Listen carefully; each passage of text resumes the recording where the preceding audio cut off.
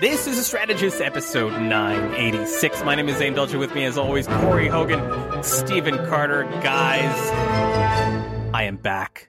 Now, for most of you, I've gone nowhere. But for some of you, you had to endure what I can call as an absolute train wreck, colliding with the car crash, colliding with, I don't know what Carter. Meteorite hitting That's Earth. good. Thank you, Carter. Thank you for finishing it off. It was like creating a storm. It was fantastic. And this is where I was going to. Fantastic show, guys. Way to hold down the fort for our Patreon members. From start to very quick finish. It was a good episode. It was, you know what it was? It was too much content in too little time. That's where you got it wrong. Okay, yeah. You gave them too much value. Too much value in I'm going to keep delaying it in a container that was too compact, Corey. That's what the people got, and that's what they did not deserve. We did miss your verbosity for sure. Yeah. Is it verbosity or is it lack of preparation, Carter?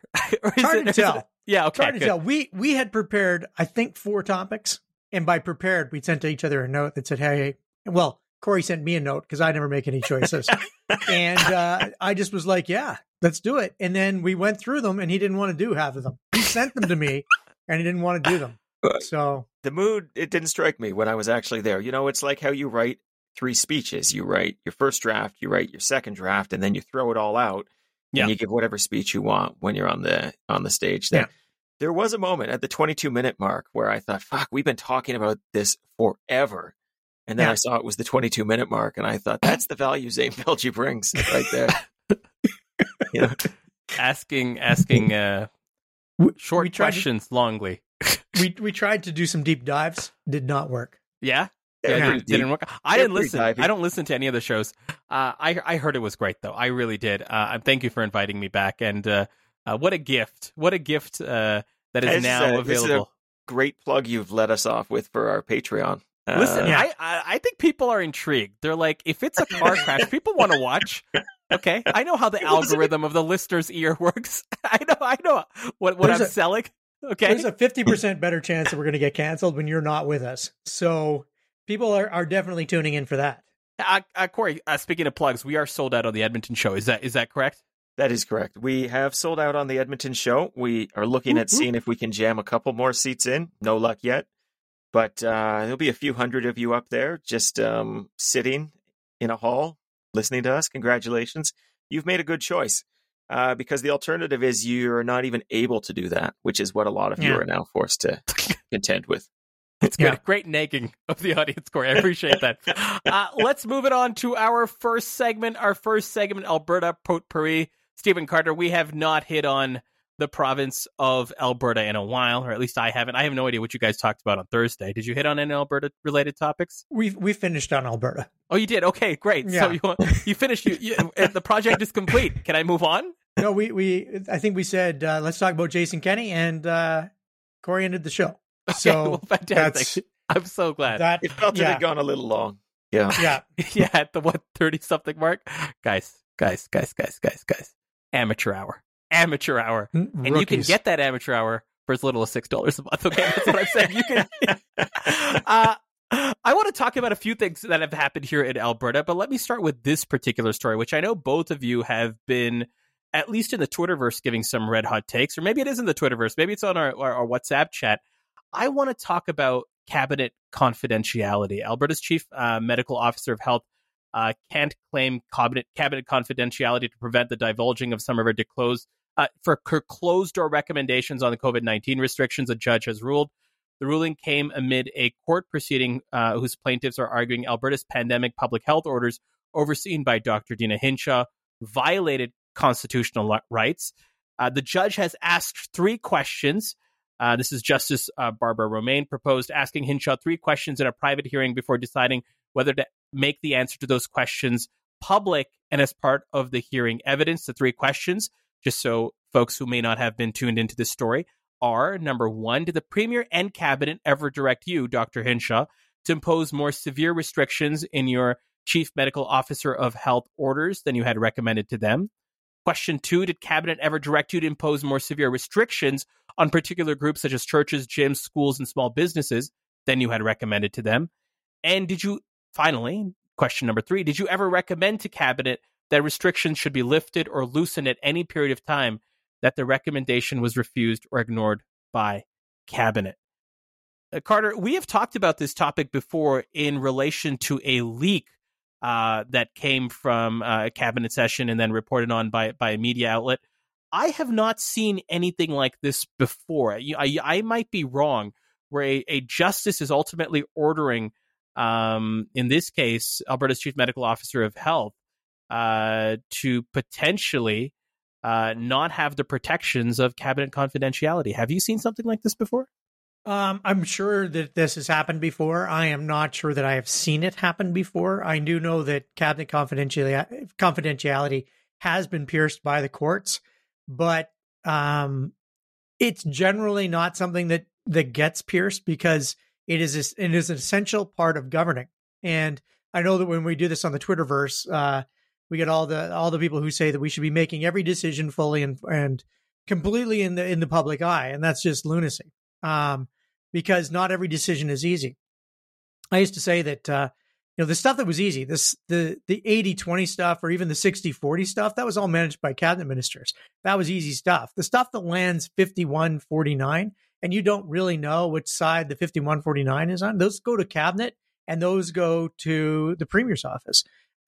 Those ones you don't just get, here's the recommendation. Here's the black and white recommendation. This is what exists. You will do this or you will do nothing. That doesn't exist. You get an array of options.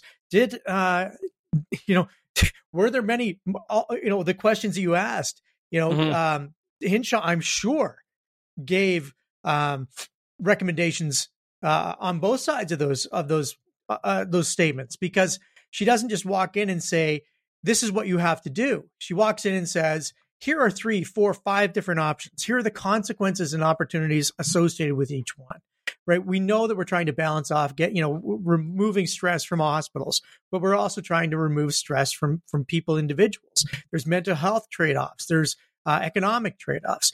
The world is filled with trade-offs. So when she walks in the room, I would be very, very, very surprised if she walks in and says, this is what I'm recommending, and it's simply binary, A or Z, or Z.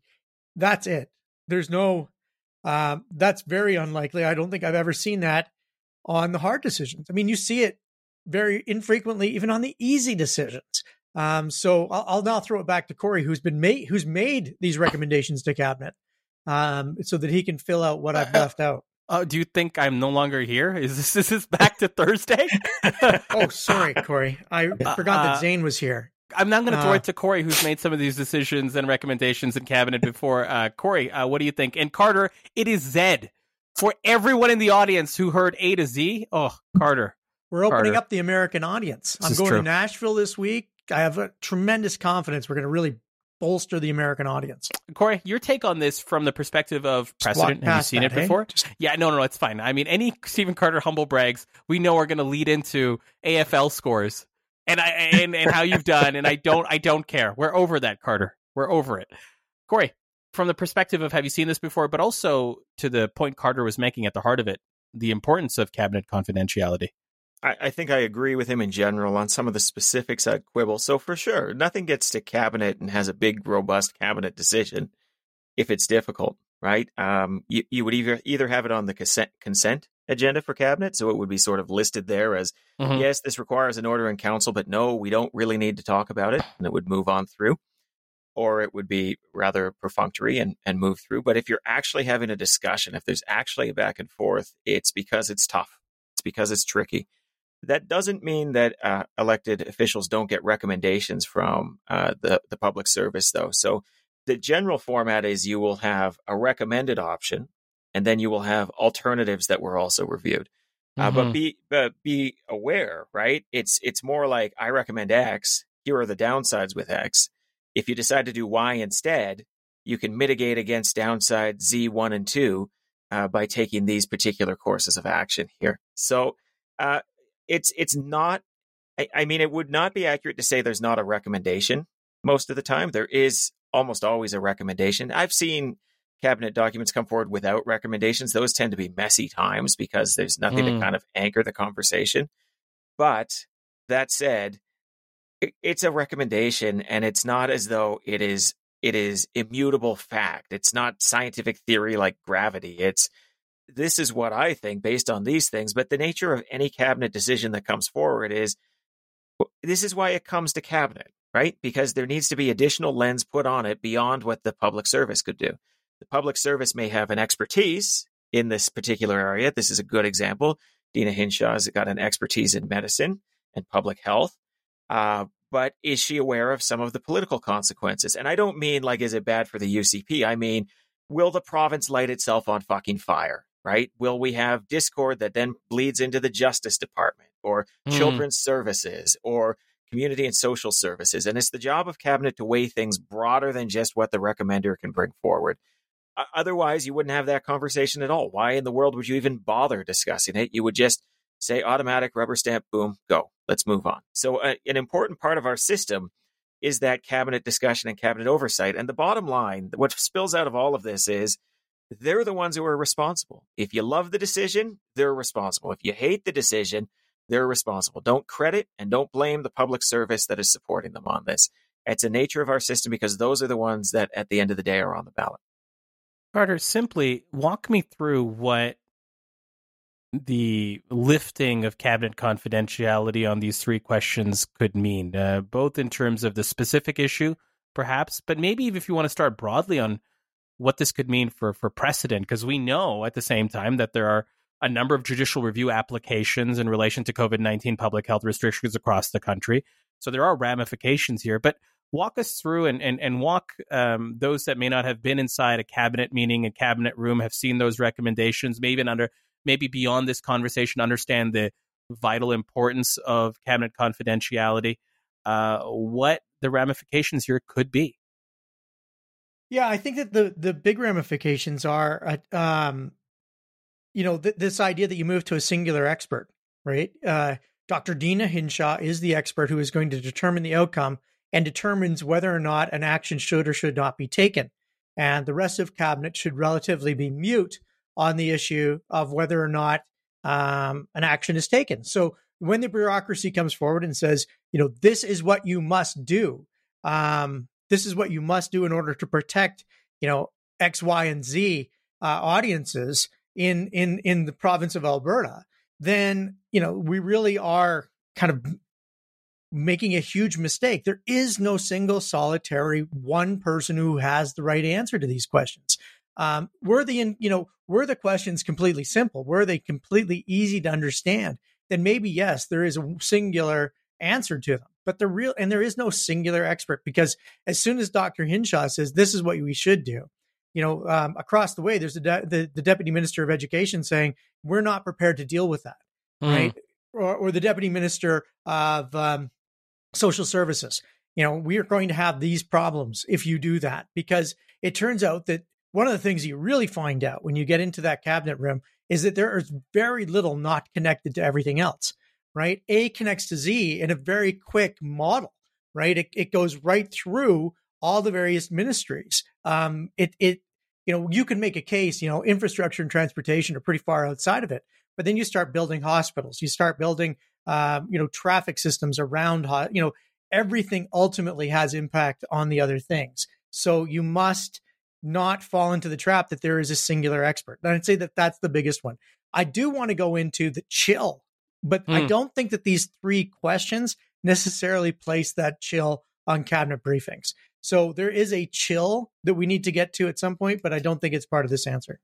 Corey, talk to me about the ramifications you see from something like this, right? From your perspective, should this become public? What do you kind of see in terms of the ramifications for this particular file, which we can discuss, but also more broadly around this concept of cabinet confidentiality? Well, maybe I'll take them in reverse. I think broadly, it's an important precept, the idea of cabinet confidentiality, the idea that you can have a conversation about the downsides, about the upsides of something, disagree about them strongly, state cases as people do when arguing in more extreme terms than perhaps are warranted, This could happen. Talk about the worst case scenarios and move them through without worrying that you're going to have some cherry picking that occurs down the road of, okay, these were the worst case scenarios that cabinet hand waved away, just didn't care about as they made this decision, because that's not really what's happening in that situation. They're talking about it. They may disagree about what those worst case scenarios are. And ultimately the sausage is made in an ugly way, right? You don't necessarily want to see how it's done. My fear is if politicians think that the advice from officials will generally become public, and we'll get to the specific case here in a minute, which probably doesn't go that far. But if they think that, then you're going to have a couple of things going on. First, most obviously, they're not going to ask for the advice. They're just going to make the decision absent the advice. Cabinet will become theater. It will be, we had a great discussion about why this is the only course of action that we could possibly take. We all cheered the leader in a 5-minute standing ovation. So minuted, as ordered by Her Majesty the Queen and Right of Alberta, right? Like you mean like a performative exercise? Absolutely, in some ways. Right? So you will have moved the conversation outside of cabinet and probably moved it outside of the public service. It'll be going back and forth on political emails, like discussing WhatsApp or whatever. Yeah, like what's the upside, what's the downside, in ways that we cannot reach it as the public. And by reach it, I don't mean see it, I mean affect it, right? Through expertise that our public servants move forward. But Corey, can I ask a question? Not done. Jump in. So jump in. The second thing, Jesus Christ. we didn't miss you at all. We didn't miss you at all. Just slow down, man. Jesus slow Christ. down. Yeah. Jesus Christ, Corey, you're trying to pack way too much in.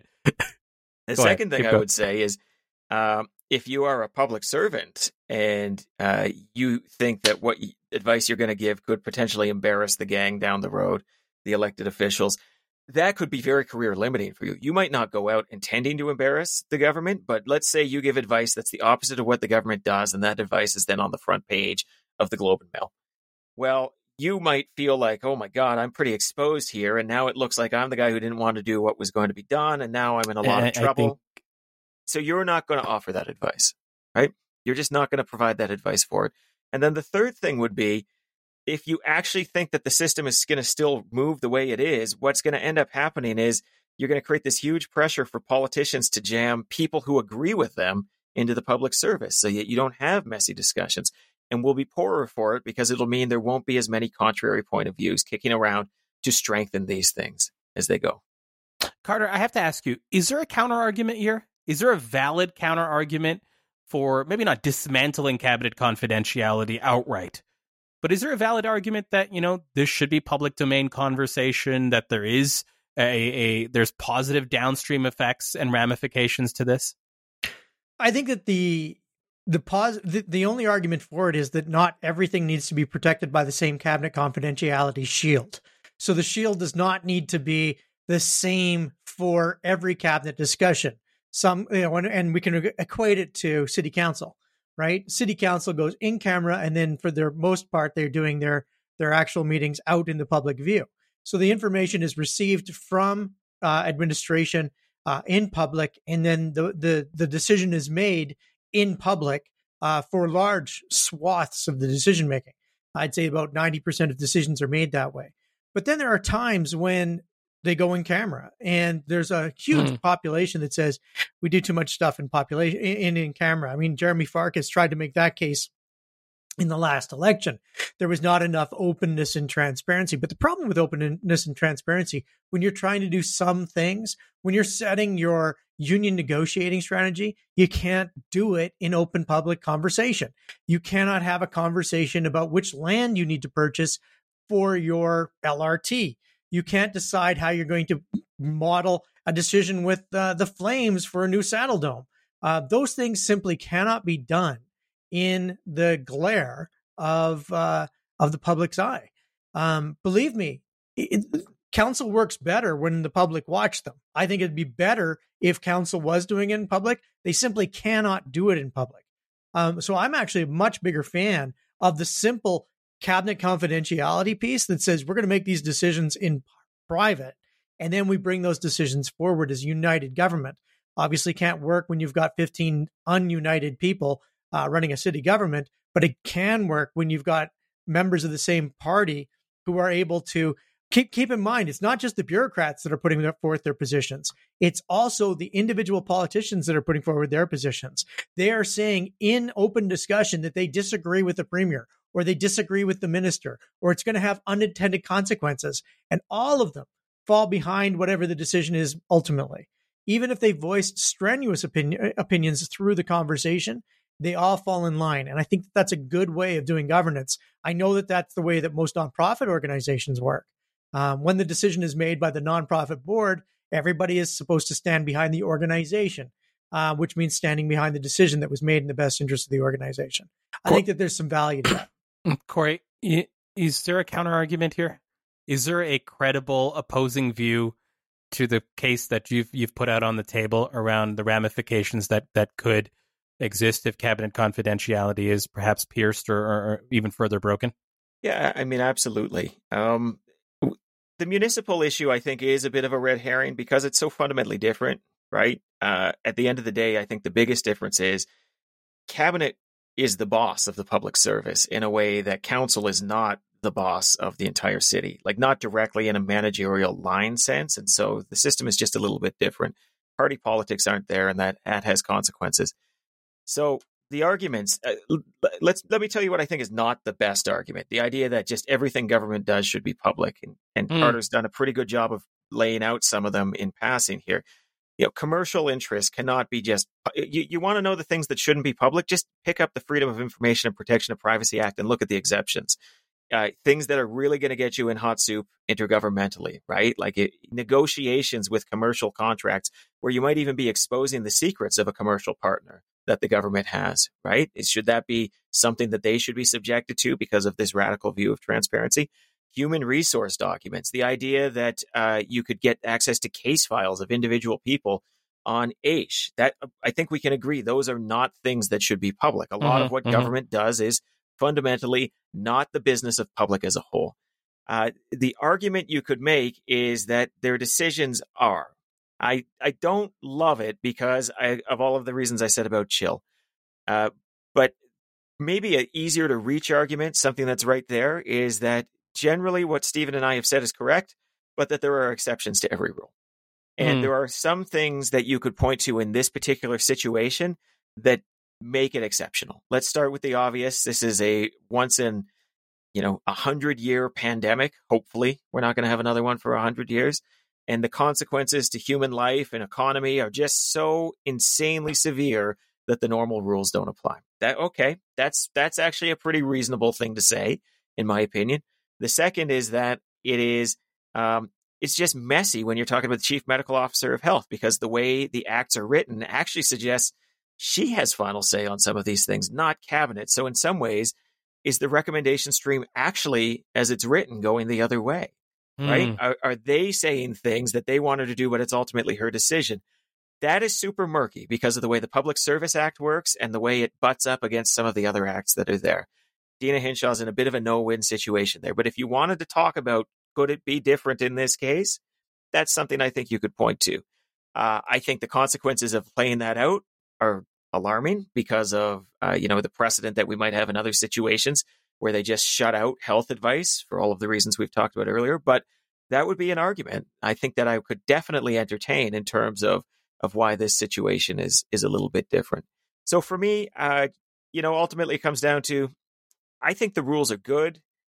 I think that there is an exception to every rule, and you can go through situation X, situation Y, situation Z, and sometimes you hit Z and it's just not something that you want to deal with, right? You don't want the normal rules to apply, and this might be one of those cases.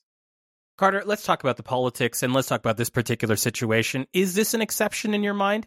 Should opposing parties or those who want these to effectively be out in the open keep pushing harder and more aggressively that they do? Do you feel like this is, to Corey's definition, perhaps one of those exceptional cases where we do indeed try to unearth and make this public? Well, this is an exceptional case. Because, and that the reason it's an exceptional case is something that Corey alluded to. 2 years ago when the pandemic began, 2.5 years ago, how many months? I don't know. A gajillion years ago when the pandemic began, there was an open question in terms of what the chief medical officer of health had in terms of broad guidelines. There was an argument to be made that chief medical officer of health did not require cabinet approval to take any of the actions that she deemed to be appropriate.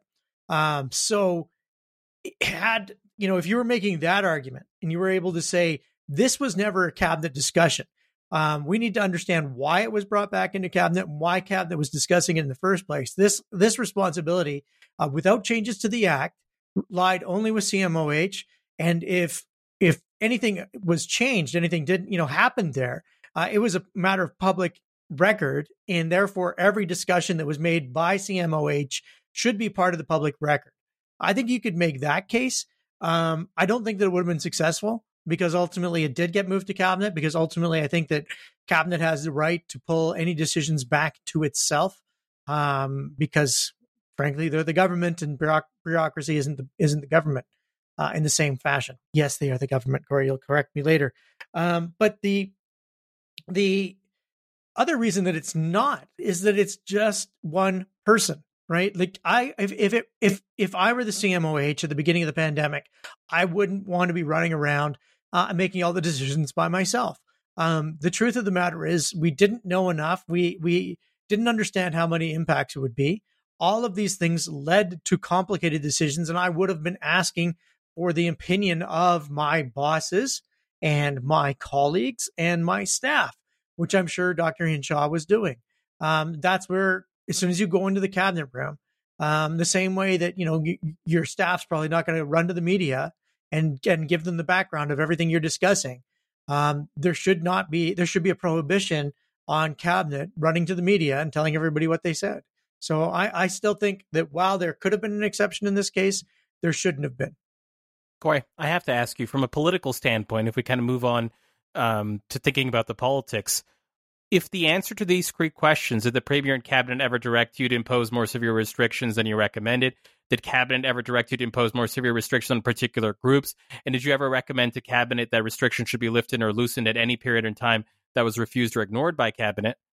Could the answer to these three, the scope questions, should they become public, be the smoking gun in some way, a political smoking gun? Like, how would you think about it if because I suspect these are not going to be straightforward answers, but I'm kind of curious how, if you are, let's say, the Alberta NDP, or if you are one of the groups that has been criticizing the UCP government in their way that they handled the pandemic, how you want to be preparing for some of these answers to perhaps become public.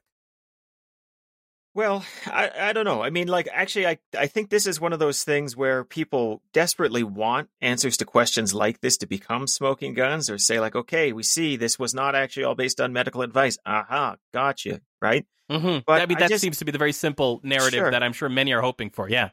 But I guess I fundamentally reject. I guess we don't need any more information to come to conclusions around that. And this goes back to what I was saying at the start, which is ultimately these decisions were Cabinet's to make. And if Cabinet made good ones, they should be applauded. And if they made bad ones, they should be condemned. And it doesn't really change the situation for me an awful lot, whether that was against the recommendations of the Chief Medical Officer of Health or with the recommendations. I don't give them a pass just because it's with, and I don't I don't condemn them just because it's against. I weigh the facts more simply than that. The statistical data that goes into it, the decision that came out of it, both of which are actually not subject to the same cabinet confidence restrictions that are out there. Carter, play the proxy of the public for me. Should Corey, right? Like, I get what you're saying there, Corey. I really do. But I wonder for the public, Carter, should there have been that added ripple that, yes, the cabinet was fully accountable for whatever direction they went to. They get all the credit, all the blame. But if there were ripples of they ignored advice or they went contrary to directions of the Chief Medical Officer of Health, isn't there political wins and hay to be made in that regard? What do you think? Well, I mean, I think there's hay to be made regardless. I mean, there's always hay to be made. But this thing that makes this so interesting to me is it's asking the question that's kind of the opposite of what Twitterverse looked at, right? The Twitterverse was like, Cabinet is going the wrong way. We should be putting in more restrictions. Where's Dr. Hinshaw? She should resign because these restrictions aren't enough. And this questions are, The questions are, should there have been more restrictions? Should we have put in, or should we have ended the restrictions quicker? Should we have had fewer restrictions? Did cabinet go too far in imposing these restrictions? That to me is the exact opposite of what the Twitterverse thinks that they're seeing, right? The Twitterverse is expecting some sort of bombshell where they could have been protected from this by Dr. Hinshaw. When if this comes out, I mean, depending on what is said, cabinet may have protected us from Dr. Hinshaw, which is fascinating because it's not the answer that, the left, especially the left. It's not the story people have been certainly telling themselves. Exactly. The story is that we were duped by cabinet. The politicians led by Jason Kenney fucked us over. Hinshaw, if she'd been left in charge, would have had our backs. And I think it may not be the truth. This is interesting. This is where I wanted to go to, Corey. I want to get your take on this. And Carter, I've gotten to exactly where I wanted to go to 30 minutes. And Corey, that's how you do a show, guys. Let me tell you about how you do a show. We did miss you. Yeah. This is just section 1 of the first segment, right? Like this isn't even the whole first segment. This is Alberta potpourri. So that makes me think that there are other parts of this segment that we are now at the 30 minute. This is the Poe. This is the Poe, Corey. Okay. The potpourri is left. The potpourri. I don't know. Okay. High quality content. Hogan, you're going to jump in on this. Well, exactly what Stephen said. I think that, but this is again underlines my point.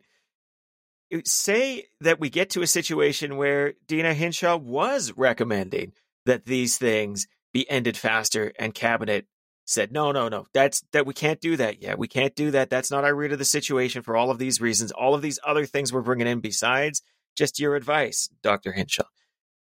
Does that mean we're all of a sudden supposed to feel better about the decisions the government made? I mean, like this is, I say no. I mean, I don't think it fundamentally should change anybody's view of the situation that's out there. But I think it will, don't you, Corey? They are or reverse. Yeah, okay. So I do think it will, but that's the kind of moral hazard that gets created here. This idea that all of a sudden advice from officials is going to be weaponized and politicized. And so if I were a political party and I had aspirations of returning to government, I would be very careful about cheering on these kinds of activities because it's not so long until, the shoe's on the other foot. Carter, write for me the UCP game plan on this issue. Corey, I'm going to ask you the same question for the NDP. What is the UCP game plan on this issue? You don't have a lot of choice in regards to what ultimately the justice recommends here, but how are you politically dealing with this story? Are you just minimizing it, moving on? What's your message? And Corey, the same question for you in a second in regards to what the Alberta NDP need to start thinking about as it relates to this story, especially if the hero-villain narrative of where Dr. Hinshaw fits might be more murkier than perhaps people have communicated in the past. And we don't know this. But Carter, first to you on the UCP. What do you think? Well, I think there's two choices for them. I think that number one, they can say this is such a limited question. These 3 questions are so limited. It does not impact confidentiality. This is a very limited set. Of course, and I would suggest that anytime that she answered the question that she was making a recommendation, one way or the other, like to go further or faster or whatever, that it also be noted that she also made a case for not doing so. Right? Like make sure that if you're going to discuss this, that it never be a binary or singular answer. I would direct, Dr. Hinshaw, I'd work with her to make sure that she's given enough space to answer the question fully and completely, not in a simple yes, no. Were you ever did you ever suggest that we should move through the restrictions faster? Yes. Well, that's not in the UCP's interest. In part because the group that supports them would be pretty put off by this. The right wingers, and this certainly wouldn't help Kenny at this time as he's getting closer and closer to his supposed leadership review. The other side of it is that they could still appeal and fight back through the courts, and maybe that's still available to them. Maybe they'd choose to do that. I believe that cabinet confidentiality is important enough to protect. To fight it to the nth degree and push it as far as you can. There may be an unintended consequence of doing that, though. You may get to the top and get the decision that you don't want, in which case, this small problem is worth bearing rather than getting to the end of a discussion with an outcome you just don't want. Corey, what is the NDP thinking about here? What are their considerations? How are they preparing? Well, I would recommend that they do not lose focus on the actual opponent here, right? And so any conversation about is it Dina Hinshaw's fault or Jason Kenney's fault is not productive, because right now the bulk of blame, for lack of a better word, is on Jason Kenney.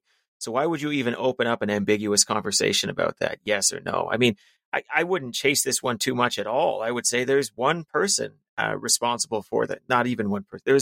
There is the UCP and there is the UCP cabinet led by Jason Kenney, and they are responsible for the decisions that made, including disappearing for a month as we were going into Delta wave, including not acting very quickly on Omicron, including rushing us out of Omicron and making all sorts of edicts that force cities out of these decision-making constructs as we now move into what looks like to be 6th wave, 7th wave, 8th wave, move on forever, in perpetuity. I don't think that this is a fruitful conversation to get involved in.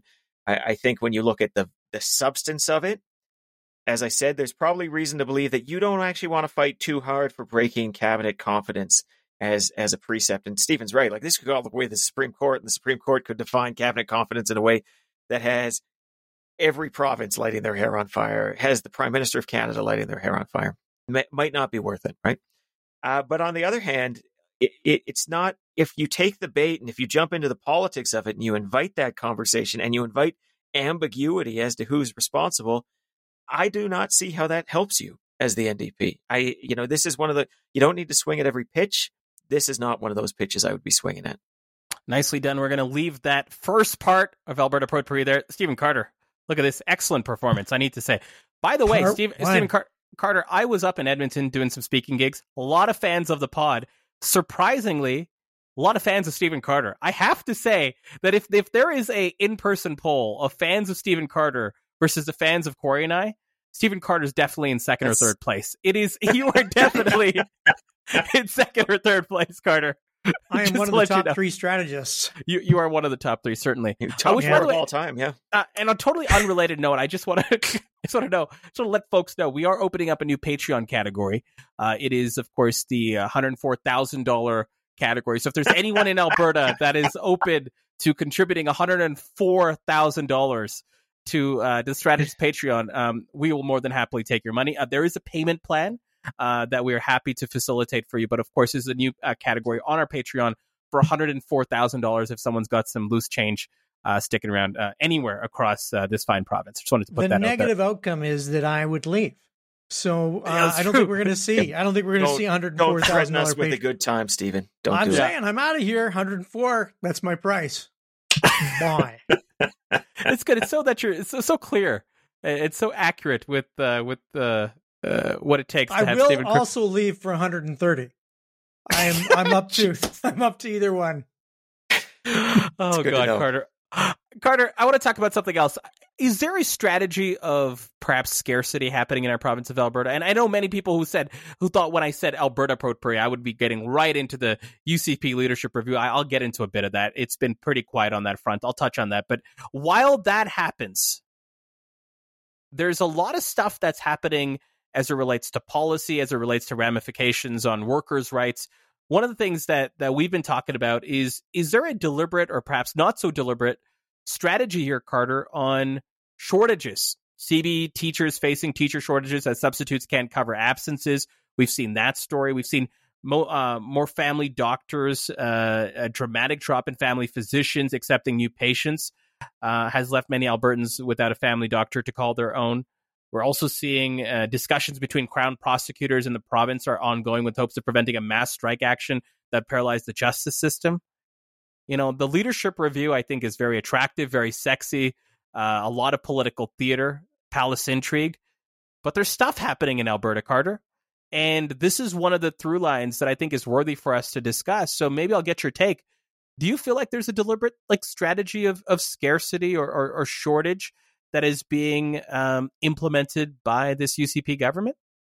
No, I think that there's the world changed, right? The world changed over the last 2 years. We've seen nurses leave the nursing profession. We're seeing teachers leave the teaching profession. How this particular government tends to respond to these things isn't particularly positive. We can see better responses around the world, but these are worldwide phenomena of changes that are happening because people have taken a look at their lives and said, is this what I really want? And they've gone off and done other things. There are better careers, more interesting careers, no careers that they want to jump into. So I don't necessarily think that we are any different than any other jurisdiction, especially on things like teachers and nurses and those types of things.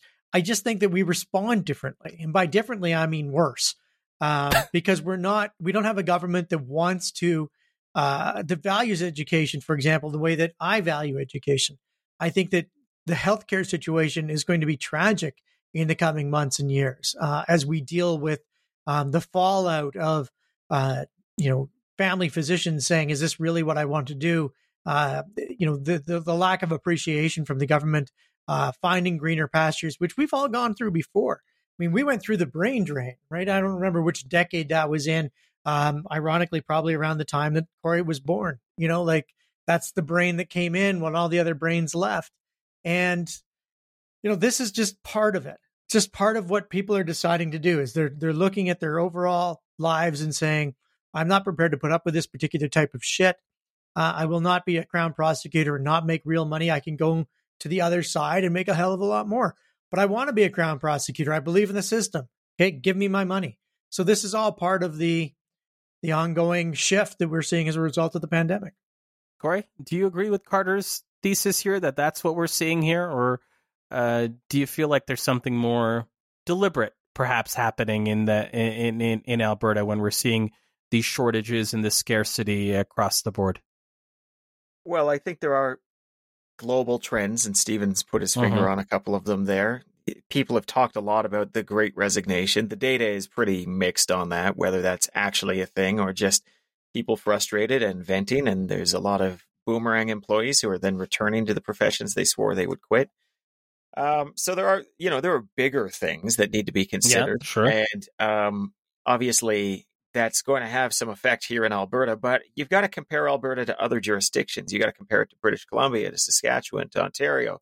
And when you start lining them up, some of it doesn't look any different, and some of it actually looks a little bit worse. And part of it is because there's been a narrative for the past couple of years that things are not great in certain sectors of Alberta. It's not a great place to be a teacher, not a great place to be a doctor, not a great place to be a healthcare worker more generally.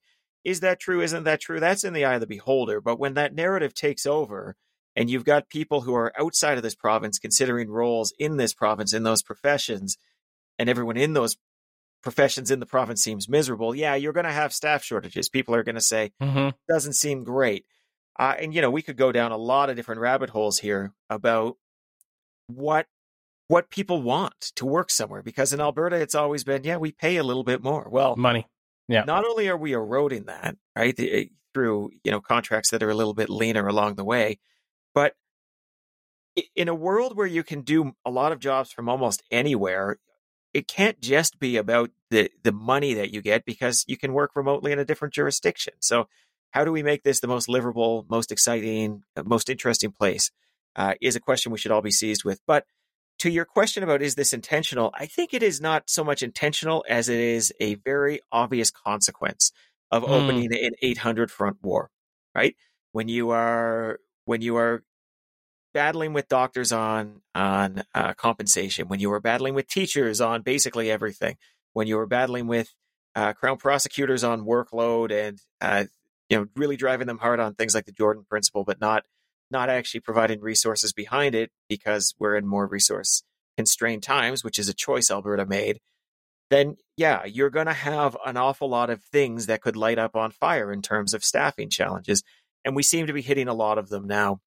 And I guess that really what I would say is there's, it's that old business adage. There's no such thing as a free lunch. There was nothing free here. There was not just a bunch of money that was being poured into these areas that you could take out without consequence. And we are dealing with consequence now. And sometimes these consequences take years to show. And of course, if you've lived in Alberta long enough, you'll be familiar with in the 90s, when there were big cuts to healthcare, the massive overspending that had to occur in the 2000s. to compensate. Big bonuses paid to nurses to bring them into the province, massive contract increases, crazy management rights given away to doctors in the late 2000s, early 2010s.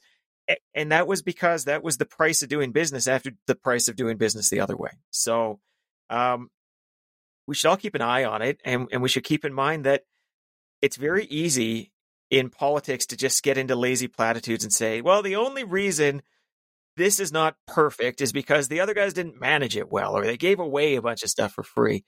Rarely is it so simple. And this sort of ties back to the idea of the public service. It's the same public service who is helping make these decisions all of the time. So, it ain't easy, and it has consequences. Carter, you're smiling here. I want to get your reaction before I ask you a more pointed question. I think that Corey's exactly right. I mean, there's an ebb and, the pendulum swings back and forth, and every decision that we make has a consequence that we see later in the game. It wasn't like the NDP ran up expenditures in their time. That everybody has this kind of thought that that's what happened, but actually there was an awful lot of zeros in a lot of contracts that the NDP did. I can't think of a contract without zeros. There was zeros, and those zeros all have a consequence. And when the UCP comes in, the consequence is, especially when you hit the bump again, and all of a sudden you go from no money to all the money. Okay, well, you've got your money. Now I want my money. I think we talked about it on the podcast. This big windfall of cash is going to be, people are going to expect to see their fair share in their pockets. When they don't get it, when their taxes are going up, when there's costs that are going up, people are going to be pissed. But until someone has to take advantage of that as well. So someone somewhere is going to take advantage of the personal costs of the UCP government. And that'll be interesting to see. Wait, what do you mean by that, Carter? Just clarify that last point for me. I don't think I still, I continue to follow Rachel Notley's tweets.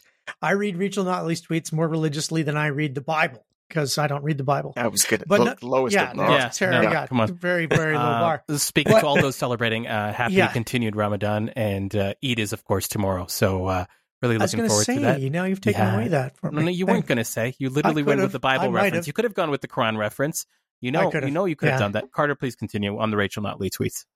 They're all disconnected. They remain disconnected, and they don't. I mean, even when they try and tie it together to people's cost of living, they continue to miss the cost to humans, the cost to people. They either don't know how to speak to people, which is legitimate, or they are unable to take an issue and turn it into people.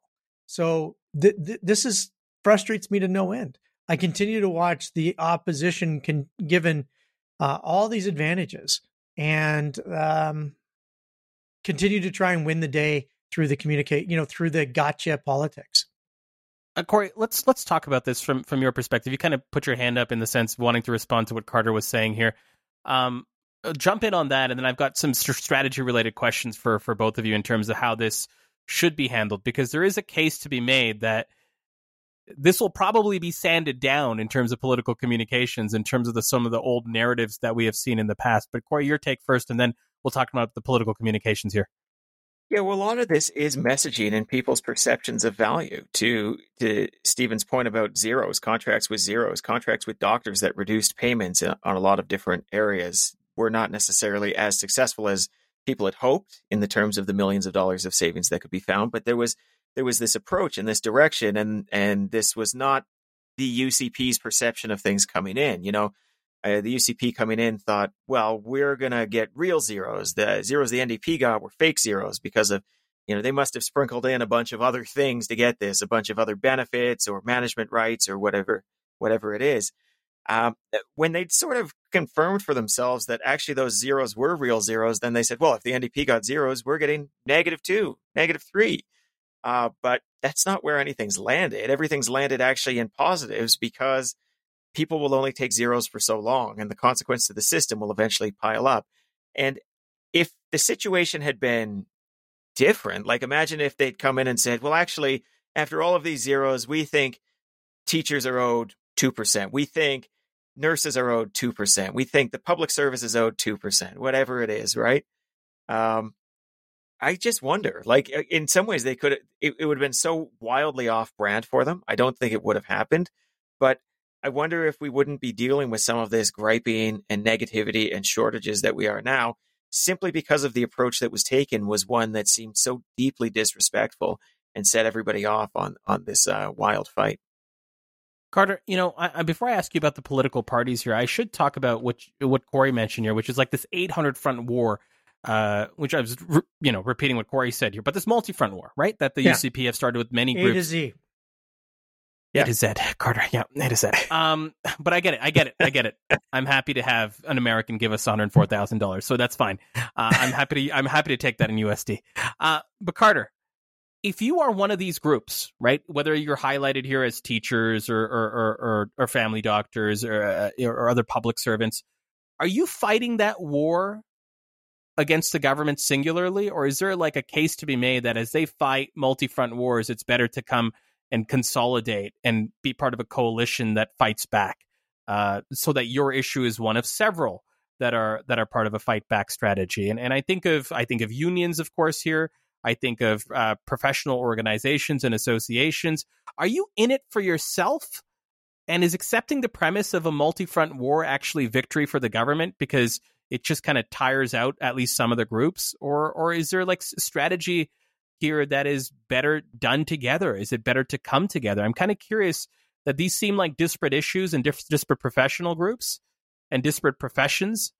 But what's the value in terms of not accepting the government's premise that they want to fight you on your terms and you kind of come together with other groups and build a coalition? Or is that simply built for political parties, for example, the NDP, to step into? Your thoughts on strategy here? Coalitions they can be stronger. They can be stronger than the individual organizations, but they most often aren't. And it comes, the AFL, I think, is a really, Alberta Federation of Labor.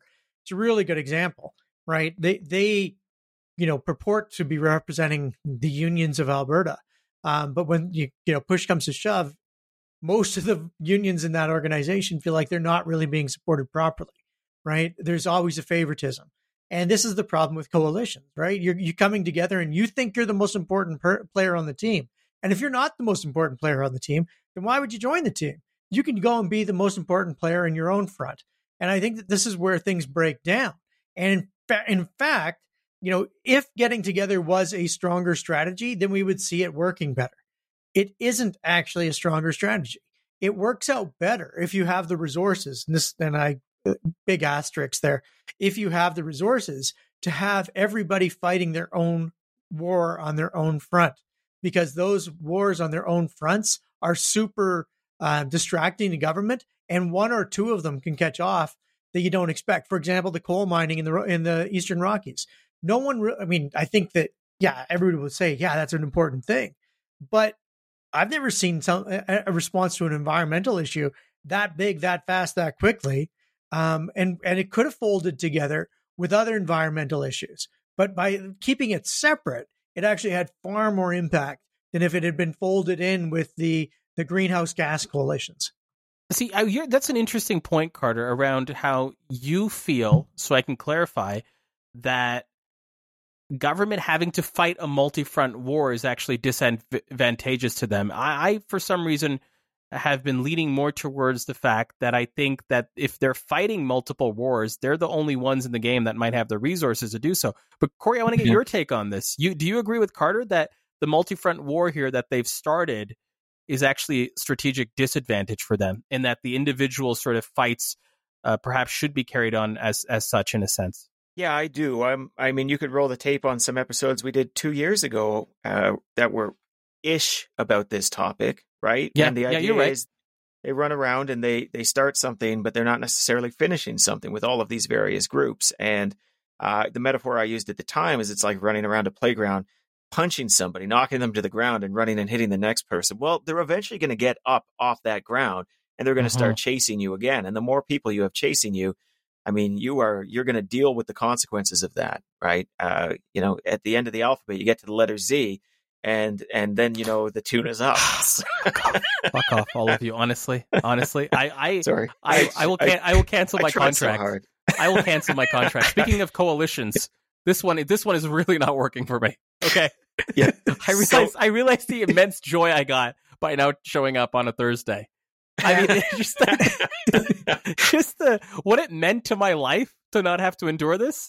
I just have to expect Corey to keep going. Yeah, well, look, in government, it's easy to announce things. It's hard to conclude things. That's just one of those simple truths of government. And the UCP government, with a very ambitious platform, hundreds of policy items, as Jason Kenney himself will remind us of, that's a lot of things you get to announce. But it's not even so much that you can tick a box and say, yeah, we've created the order in council to make that real. We've passed the legislation to do that. These things require time to take to ground, to actually firm up, to make that the law of the land, not just in the letter, but in the spirit, and have everybody understand what they're supposed to be doing going forward. And it's tough to land 200 planes at once. And that's essentially what the government is trying to do. I think that their ambition in many ways has been, we're seeing the consequences of that. And we will continue to, in terms of the number of different groups that they have shaken up their world. And in many cases, those groups don't feel positive about it. And so you're going to have an awful lot of people that are running against the UCP in some way, shape, or form in the next year. Okay, so Carter, to you then, what's the government strategy here? Is it to shadow box? Is it to declare early victory? Is it to ignore? Is it to choose only the fights that they can win? Do they sometimes just ignore certain groups and say, fuck it, I don't care if you're just loud and bickering about your issue. You don't have the political power behind you. You don't have the people power behind you. I really don't care. How are you advising the UCP right now with this brand narrative and with these multi-front wars that, as they get closer and closer to an election, they have to land at least some of the planes that Corey was mentioning, don't they, Carter? Well, I mean, I would think so, but they've put them all in a holding pattern. All of those planes have been put into a holding pattern while they fight on the runway. And until such time as that fight on the runway is finished. You need the pilots and the co-pilots and the stewardesses and all the people fight on the runway? They're all fighting on the runway. I mean, the UCP is on the runway. They're having massive fights about who should be up in the control tower making these types of decisions. And all these issues are just spinning around. They're just doing the circle.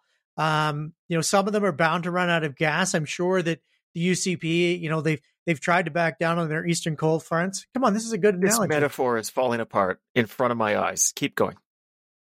This is the best He's one not we've done had yet, Corey. today. He's not done. Yeah. He's not done yet. I'm going to tie it all together. Yeah. But, with everybody in their holding patterns. He's going to land this plane. Some of them falling out of the sky. Yeah, keep going. Yeah, some of them are falling out of the sky, like the Eastern Slopes coal mining piece, which they've tried to put to rest by saying, we're not doing it, and then we're doing it. These things need to, if I were advising the UCP, it would be stop your goddamn fighting and get yourself into a place where you can decide which battles are the most important battles. I would argue at this stage, you can't pick on anybody in healthcare. It's going to be super duper hard to fight with teachers. I would try and focus in maybe on AUPE or something along those lines, the government employees, and have some sort of a win, because you're not going to get anything else in the more public facing organizations. Flair Airlines dropping from the sky. Corey, over to you on this. What? No. What? Not our That's sponsor. not a good one. Not a good one. That's a good one. Why is it not a good one? Did I say they're landing on the ground? Did I say they're crashing anywhere? No crashing. I didn't say Flair Airlines crashing on the ground. I didn't say that, Corey. Why?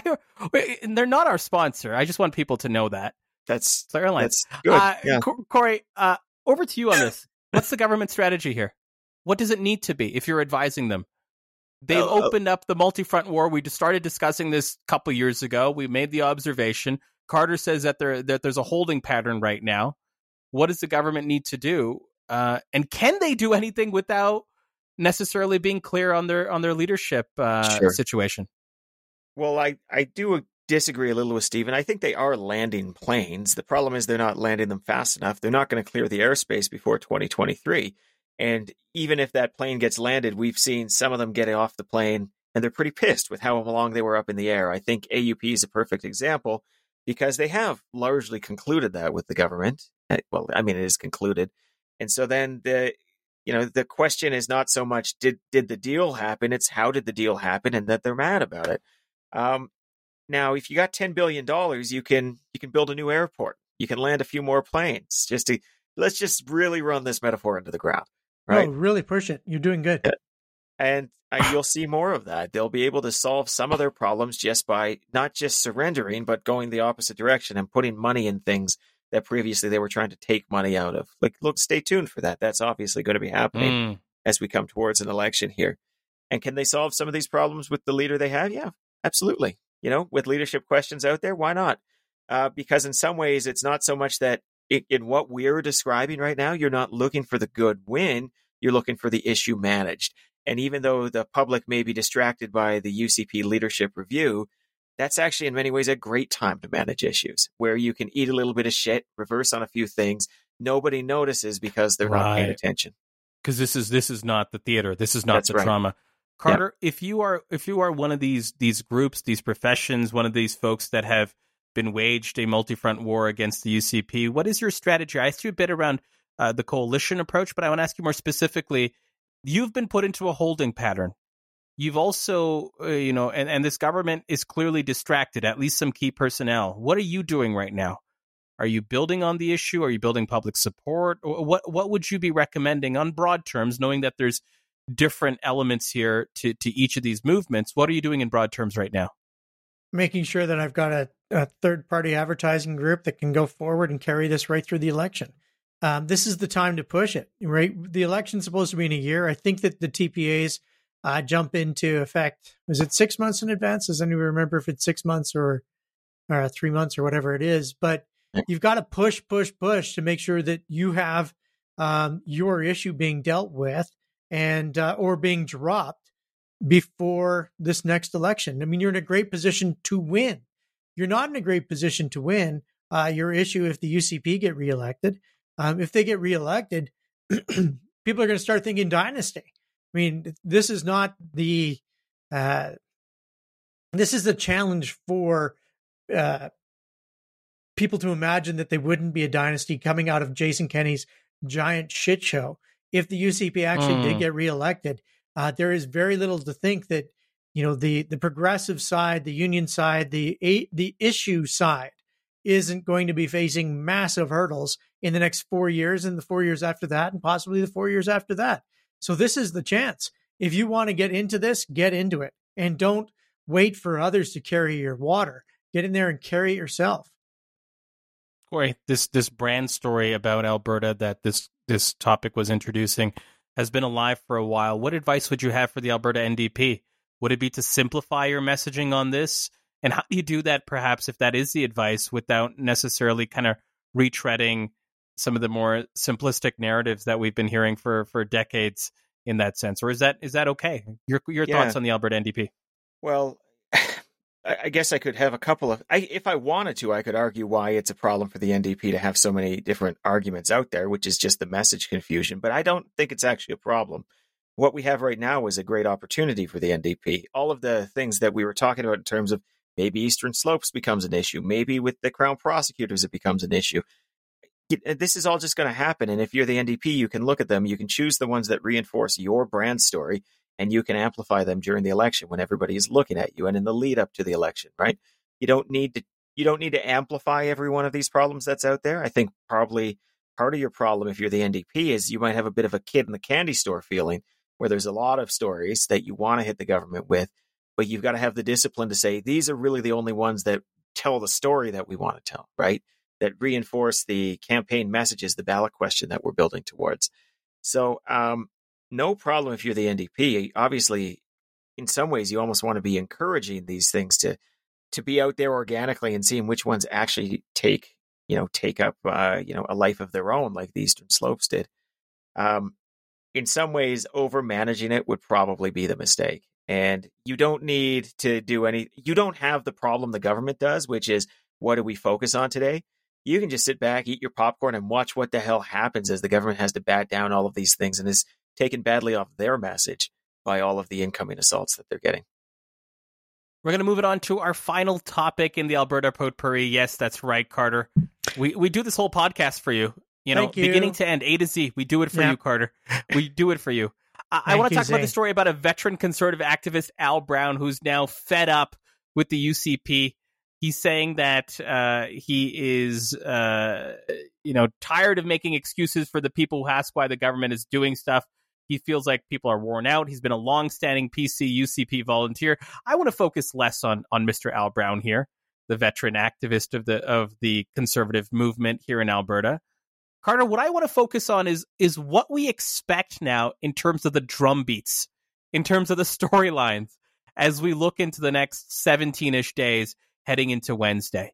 We have seen some stories that we've predicted and we knew were going to happen, and we're going to see more of those. Those fall into the category of, oh my God, the world is on fire. Someone received 2 memberships. Someone received 2 voting cards. Someone who did not sign up received a membership, and the media is covering those individuals. And I'm not trying to minimize those, but those happen every single time. And whether those are a big deal or not, we can discuss. We see stories like this where someone who conveniently comes out 16, 17 days before the vote says, I'm done with this, cover me in an opinion column, cover my story, to create a movement of momentum, proxy perhaps for the other side.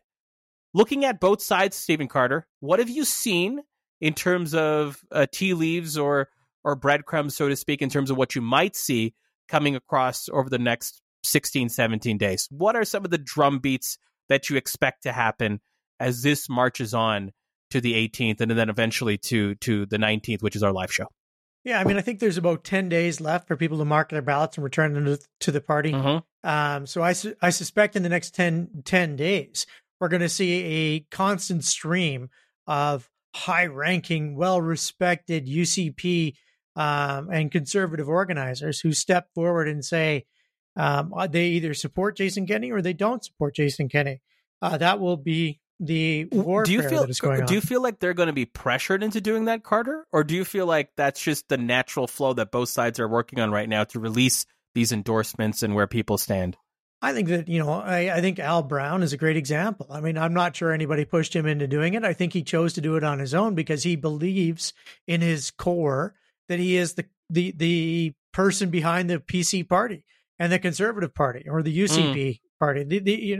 These people have their own egos. They have their own expectations. They've risen to lofty heights of constituency president, and they expect to be heard. They're on the 87-person board, talking to the executive, discussing what should happen and what shouldn't happen. They have a sense of themselves that demands to be heard, and they're going to speak. Now, some of it might be encouraged, right? Should I speak? I really want to support you. Is this good if I come out and say something? Yes, go do that. But some of it's just going to happen because the people who have the egos, the people who want to be heard, are going to speak it. The same 17 people that were pissed a year ago are still pissed now. They're just not signing their name to a letter, but some of them may in the next 10 days.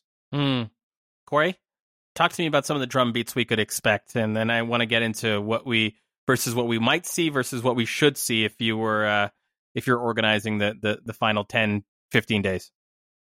All right. Well, I'll preface this by saying I'm not that familiar with either the PC party or the UCP, the activists within the organization. Every party has people who, they'll rotate between central positions, like volunteer positions, like being chairs of various committees, being vice president policy, being the riding president, being the past president, cycle and repeat all the way through. And it's quite possible this Al Brown fellow is one of those individuals, right? Mm-hmm. Don't necessarily dispute that. I will say, this is not really what I think of when I think of that drip campaign that you're describing, because you have had MLAs, you've had party luminaries of very significant stature, known names across Alberta who have stood up. You've had other riding presidents stand up and call the situation dire, or say that this is not the right leader, or take extreme or more extreme positions than Al Brown has taken to attack the leader. So this is not it's not conventionally additive, right? Like when you throw another riding president in, all due respect to the riding presidents out there doing great work managing their organizations locally, it doesn't have the same punch as some of the other names that have come before, right? Sure. What I think Don Braid was doing with his column is he was almost making it an illustrative story. Like this is not an everyman, this is a deep party volunteer, but this is somebody who's hit their breaking point, and here's why. And it's a way that you can tell that story and you can hook it on something. But I don't think this is going to result in like another Al Brown story tomorrow, like not with Al Brown, but with somebody different, and so on and so forth. There's all the no way through. right. I think that in terms of those kinds of things, the shoes that are going to drop have dropped. And if they haven't, you're out of your mind because we're 10 days. You've got 10 days of voting left. Most people have voted at this point. This is one of these situations where the ballot came and a huge chunk of those people immediately filled it in and sent it out. And the people who didn't are the less engaged, but they're way out. And your ability to affect this, we said this the day basically of the ballots going out, like it's kind of already pretty baked. People have made up their minds. They've purchased their memberships. That plus 2 weeks at this point, right? Plus 3 weeks. It's sort of done. So I can't imagine we're going to see more of a drip campaign coming out here. I do think the battlefront will probably go now towards the procedural, people who are mad about ballots showing up and not showing up, and less about the arguments for and against a leader. In some ways, it seems like the party boards and the courts might be the next steps if there's going to be anything along these lines in terms of additional ballots or whatnot. Now, you kind of threw out, by the way, some people have been getting multiple ballots, some people no ballots. Every mail-in vote, every party, not even mail-in vote, but like when you have memberships and that membership has to show up somewhere, since the dawn of time, right? You have 100,000 members, this shit's going to happen. It's a reality. It's an inevitability. List management is difficult. Sometimes just imagine you are Stephen Carter on one list and Stevie Carts on another, as somebody wrote it down really kind of shitty. And when they auto sorted it from A to Z, they deleted a couple of lines by mistake, and then so somebody didn't get something. These things happen. It's kind of simple stuff, and you can't read too much into it. At least when you're talking about even a couple of dozen cases. KARTZ Stevie Carts, Zed Carter. Is Corey right that procedural is going to dominate? That there's no further, at least perhaps not planned or planted. Well, can I say, am I simplifying your point? Yeah, jump in, Corey. I mean, only barely. I would say if I'm wrong, these people are nuts. Like they're doing it wrong because most people have voted already. So like I don't. Sure. Because I'll generally apply the principle of charity and assume people are not terrible at their jobs. I don't think there's another shoe to drop. Because if the shoe's coming now, they're using the shoe wrong. Okay. It's not bad. I guess if the shoe's coming now, they're using the shoe wrong. Okay, that's fine. We'll go with it. Stevie Carts, you're on mute. Be so wrong. How can Corey be so wrong? Because these electors, the ones that are left, this is it. This could be the difference, right? You're hyper engaged. That's what I'm thinking. That's some kind of with Carter on this one, Corey. Yeah, you're so wrong. Why wouldn't you go earlier? Like, I'm not saying they shouldn't go. Who cares? I'm People not saying make up their minds late. People leave their mail in a pile. They get to it after the long weekend. People are nuts. Accept that. We understand that. People are nuts. There will be people who listen to this very podcast on like Thursday of this week. And those people are crazy. Why would you listen to a topical podcast 5 days after it's recorded? I don't know, but they will. And they'll write us on the Twitter accounts or whatever they have. But people don't do things. Really lost some steam there, but that's fine. Yeah, seriously. Listen, I'm making a point. Here's the point. The point is that everybody else to this point has cast their ballots. They're fucking gone. They don't exist. The people who haven't cast their ballots, what's going to motivate them? Well, maybe a steady string of people saying, I used to be a Kenny supporter, but now I can't, is something that they need to hear. Maybe a steady stream of, if we change the leader, we're not going to be able to beat Rachel Notley in the next election. Maybe a steady stream of something. But if you give up now and don't communicate, you're giving up the election. Giving it up. What do you think about that, Corey? Is there any appeal to that argument? Or is Carter is slightly bastardizing your point, which we can accept and find tremendous joy in. But the broader point, like, would you, if you were in charge of the strategy here for either side, put out drip-related material for that final, perhaps slightly less engaged part of the membership to move one way or another? What would your thinking be around that? Maybe let me phrase it that way. Yeah, keep running your fucking campaign. My point is, if you are thinking that you're going to hold off some additional MLA for this 11th hour, like, we are on May 1st. These ballots have to be received by May 11th. You should have done that last week, even in that crazy scheme that Carter's talking about. Yeah, call them. Yeah, tell them you can get the ballot out there, but it's going to take that deeper connection. You're not going to run this through. If you have those people, you should have deployed them earlier because they could have been more useful in all of the ballots that came before. Strategist listeners, just understand that Corey does his taxes on the first day that you can do your taxes. I do. Everybody else does their taxes on the last day you can do your taxes. Okay, so you're wrong. You're different. Everybody else procrastinates. Period. You're welcome. Okay, well, I'm sure we'll get some data this week as to how many votes are already in, and I would bet a lot of money it's not going to change that materially. I would say probably you've got 75% or more of the votes in. Would you bet me $104,000? Would you? Well, I know you have $104,000. No, $104,000 sans $29.99 because that beautiful pillow, Stephen Carter, that you have purchased from thestrategist.ca. That was my purchase. With half of each of your faces and a full face of mine, I think we'll make a great addition to any living room. Ending strong. Well, we don't do this for you, Corey. I said we do this for Carter. We do this for Carter. Right. We do. Carter, I have to ask you. You are organizing these final 10 days or so of voting. What are you doing if you're on either side?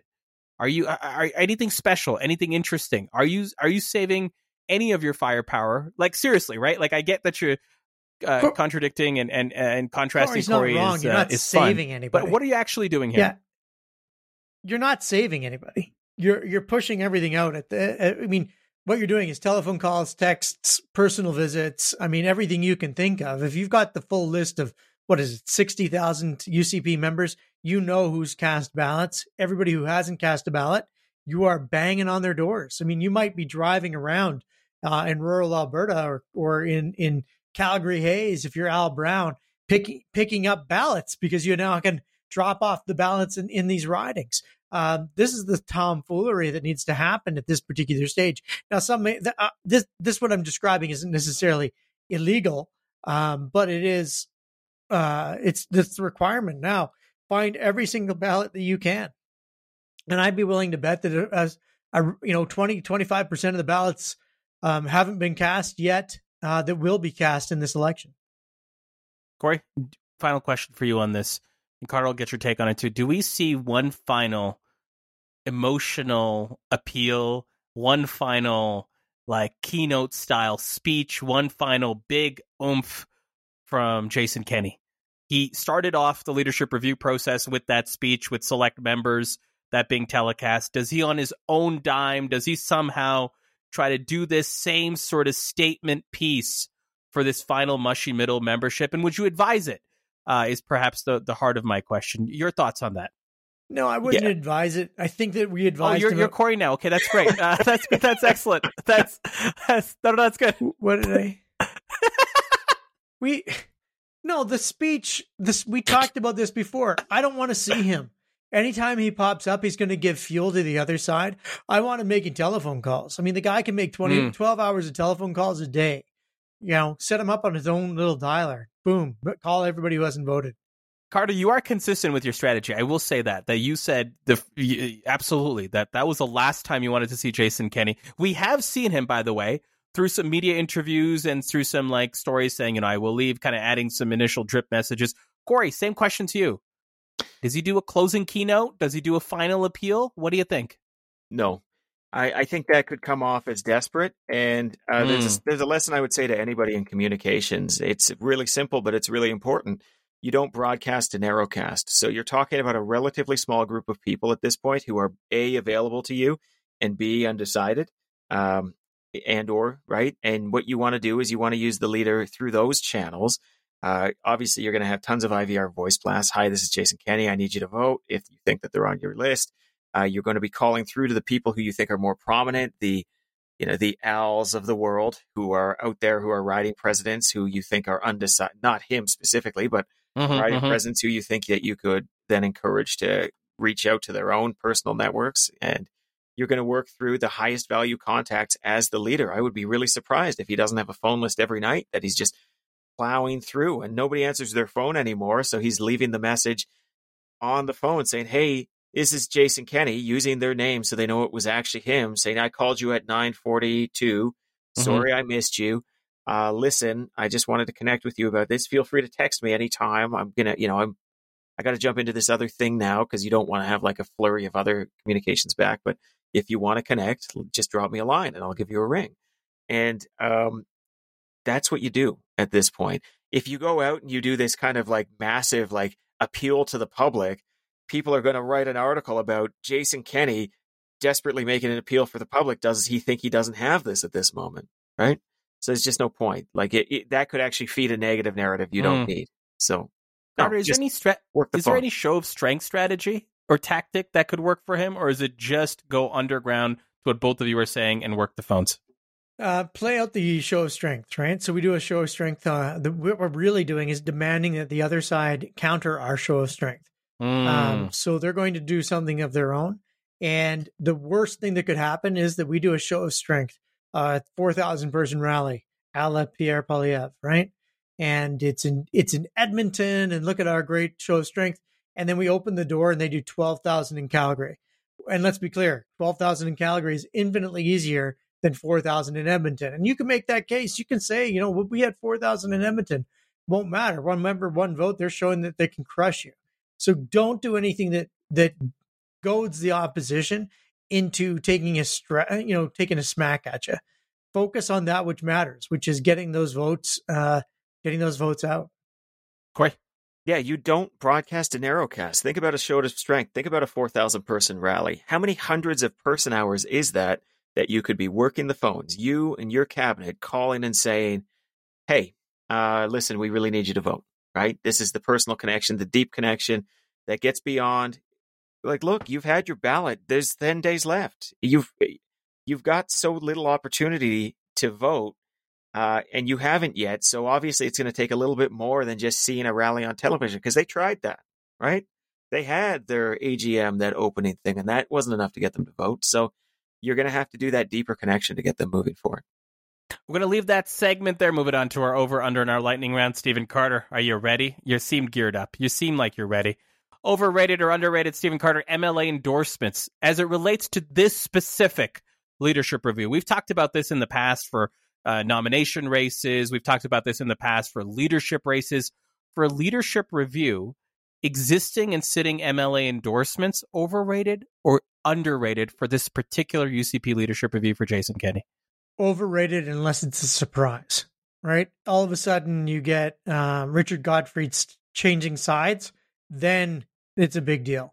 But if it's just the 20 people who want him out continuing to be the 20 people who want him out, the 20 people who want him to stay continuing to want him to stay, and the other 25 keeping their goddamn mouths shut because they don't want to be involved in this discussion, that's been basically what we've been seeing.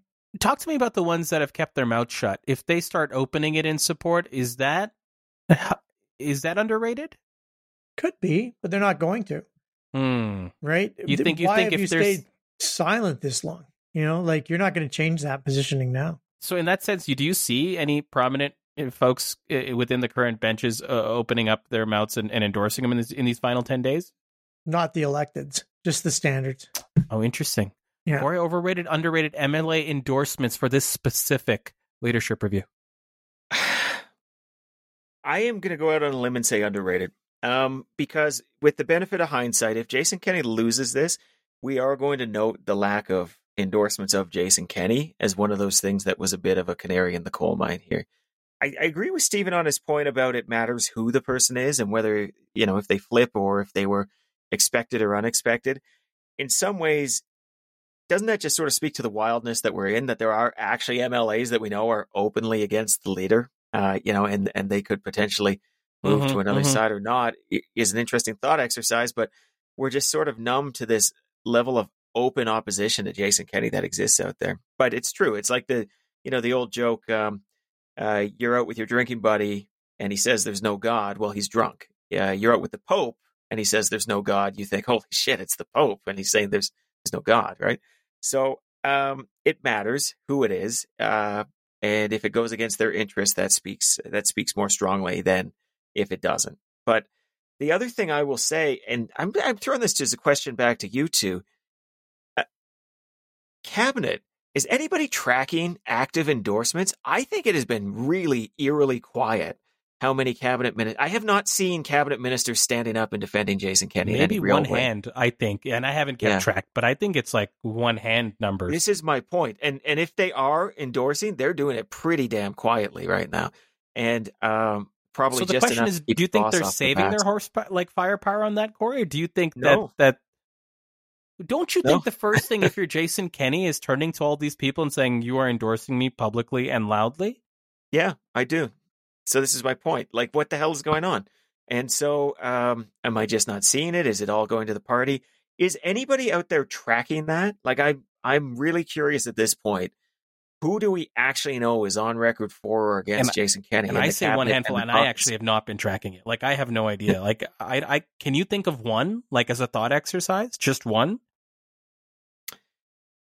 I would be floored if there weren't a few. But I can't think of anybody who stood up there and really strongly supported him on this. Yeah, agreed. I think that's a great question, Corey, and it's interesting, and it's kind of what I was leading towards in terms of like what's going to happen in the next 10 days, because there's some pieces that haven't happened, including cabinet endorsements. Corey, I'm going to stick with you on this. On a scale of 1 to 10, the political risk for the federal Liberals on the probe of the Emergencies Act. So that's happening right now. 1 being not much risk, 10 being maximum risk. The risk to the federal Liberals, right? There's the mandatory review / probe after the act was used. The risk to them, in your mind, Corey, scale of 1 to 10.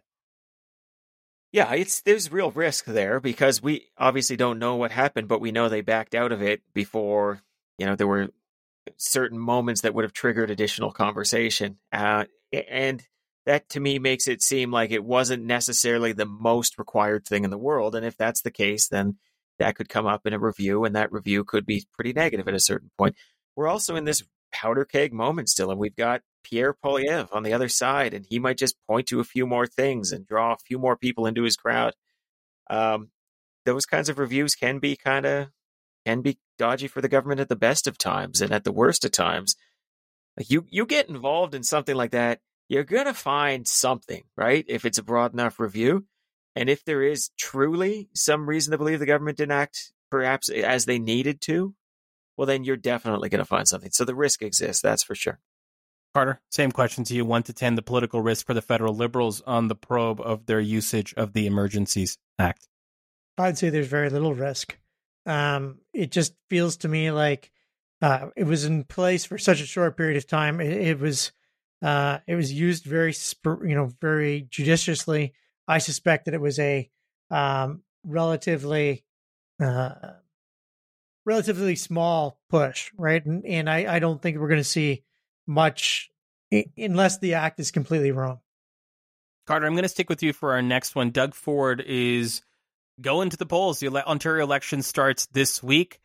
Advice for Doug Ford in his first week. He's got a polling advantage. The Progressive Party seem to be split in terms of where their support might be going between the NDP and the Liberals in Ontario. Your crystallized advice for week 1 for Doug Ford as he begins the election campaign in Ontario. Don't take anything for granted. The polls at this particular moment don't mean anything. If they stay the same, it's because you did your job. You did their campaign. If they move, that's to be expected. We have seen time and time again in Canadian politics that these campaign periods matter, that the election period is when the election is won or lost. So don't fuck it up and don't fuck up the election. So, that's the slogan. That's the piece that he needs to focus on right now is minimizing his own fuck up, because the second he fucks up, the Ontario Liberals are right there. They're sniffing away at this. And I think you could also see a move away from the Ontario NDP, because there is if one party coalesces, if he looks beatable, you'll see people moving away from their preferred choice to the party that will beat him, to the winner. And if that happens, Doug Ford's not 42 looking down. Doug Ford's 32 looking up. Corey, same questions for you, Doug Ford. Advice for the first week as the Ontario election campaign begins. Yeah, it's not his fuck-ups he needs to worry about. He's Doug Ford. He's a Ford. I mean, fuck-ups are baked into the equation here. His support has been pretty durable across the board here. super basic analysis here. The risk is one of the two opposition campaigns takes off, right? If all of a sudden Horvat just fades and goes way back and all of that support goes to the Liberals, or vice versa, right? And that is, I think, what he's got to watch out for. So he's got to make sure that in his own remarks back, he's not accidentally propping up one at the expense of the other. He's got to be quite intentional about making sure that this doesn't seem to be something that feeds. Well, look, we've seen this 1,000 times. I'll use 2 elections in 2015 as examples, right? There was the federal election where all of a sudden, the three parties were all polling pretty closely going into the French language debate. And then all of a sudden, coming out of that, the NDP dropped in Quebec. The Liberals managed to climb. There was a little bit of daylight there, and it just fed a virtuous cycle for the Liberals, a vicious cycle for the NDP. Liberals continued to climb. NDP continued to drop. Everybody said the NDP are the option, the Liberals are the option here. The NDP are out.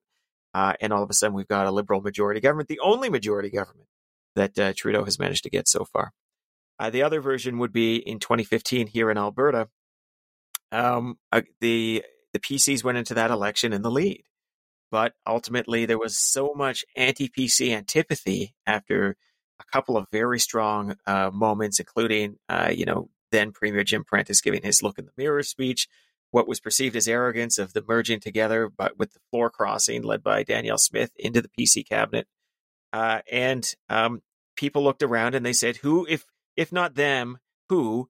And I think the fate was sealed on debate night when Prentice pointed to Notley, and in all of his actions and all his words made clear he saw her as the opponent.